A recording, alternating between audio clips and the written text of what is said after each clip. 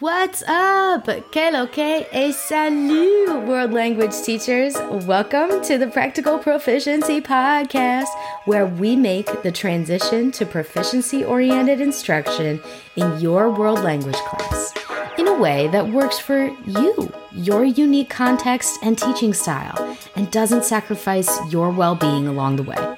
I'm your host, Devin Gunning, the teacher, author, conference host, curriculum creator, and consultant behind La Libre Language Learning. This podcast is for the creative world language teacher like you, who's ready to ditch the overwhelming pressure of switching to acquisition-driven instruction and CI overnight. You're ready to discover how using more target language in class can actually bring you and your students more joy instead of adding to your plate. With practical, authentic, and down-to-earth strategies that don't require reinventing the wheel or more training, we'll work together towards the magic of a community-based, target language-rich classroom rooted in the power of community and comprehensible input. Let's go!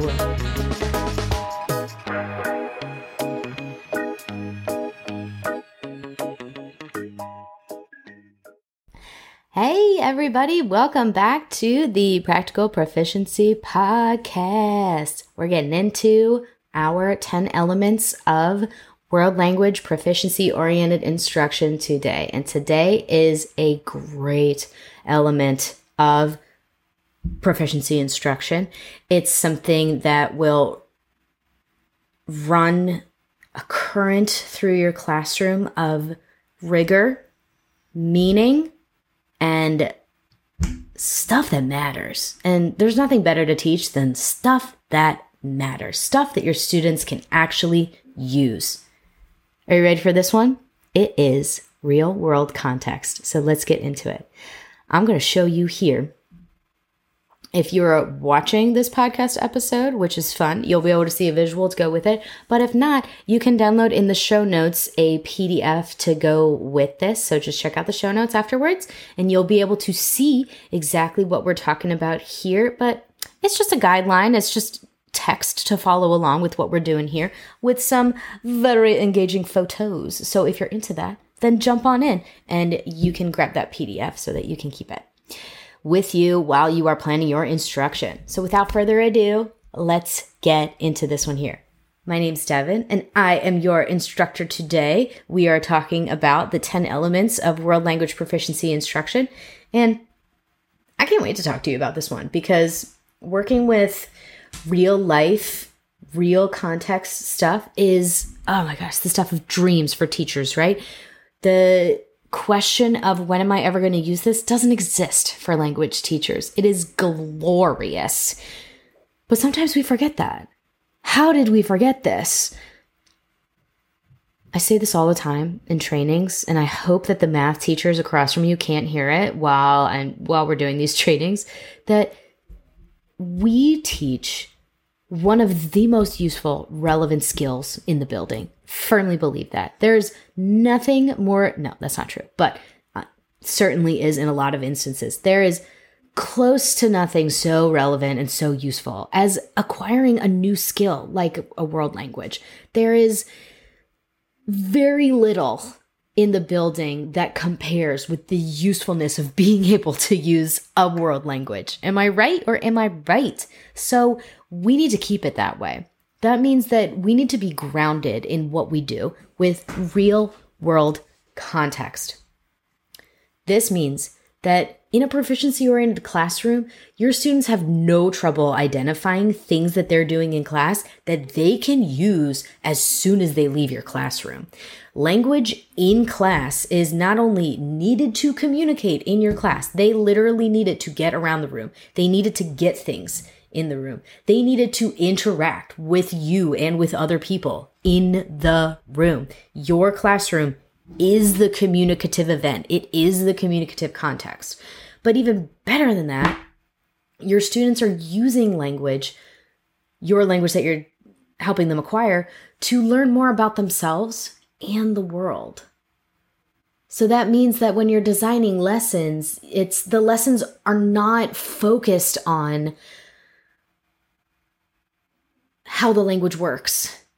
the lessons are focused on, we're going to use French today to learn more about who has access to water in the world, who has trouble with access to water, and why that might be. And what does this look like in our community? And that sounds like a really complicated topic, but I promise you that I made a unit for this for French 1, where it's just système d'eau.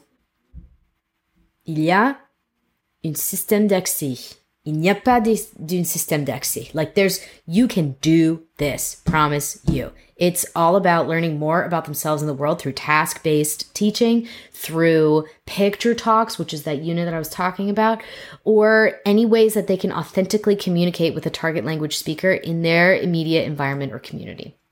So, what does this look like? Because this is a tall order.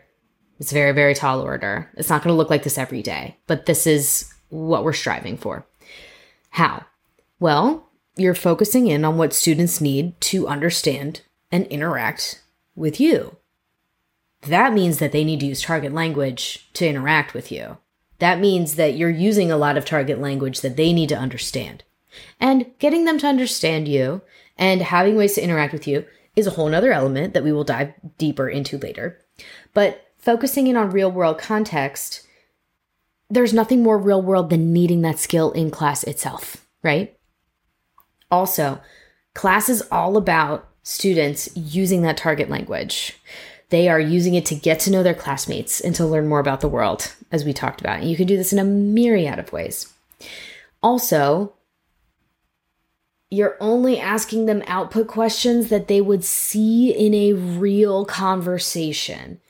That means that any time that you are asking students questions or you're doing any type of output activity, it's gonna be things that they would really see in real life that they would actually use in a conversation with a target language speaker. Now, sometimes you're gonna need to use what I call, teachery questions. Like, what did that person say in the article? What do you think their intention was? Like, no, they're never gonna see that in real life. I get it.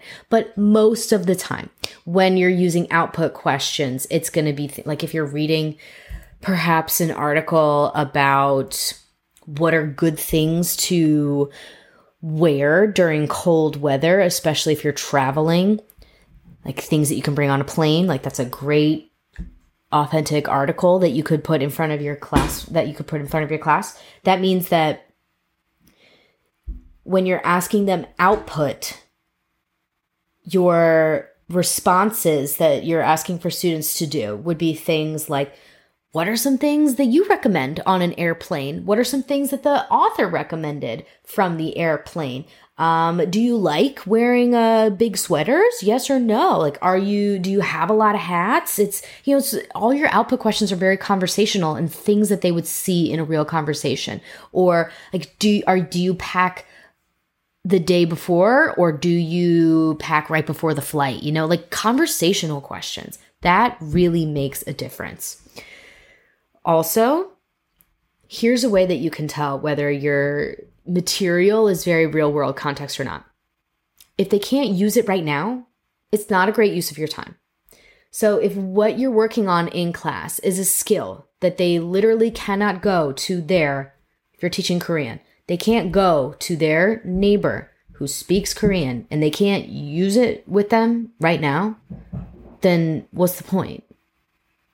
If you cannot answer to yourself, what is the point of this skill that my students are learning? If they can't use it right now, then you have two problems. One, it's a skill that is probably not really a skill. Like maybe it's something that will quote unquote theoretically help their language be more accurate one day down the road, which is not a good use of your time.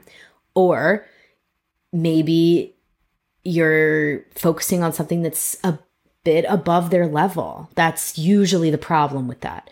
So if your students cannot, within like the next week or 2 weeks or so, eventually use that skill by knocking on their neighbor's door and in Korean using that phrase or using that skill that you're working on them with, that's not a good use of your time.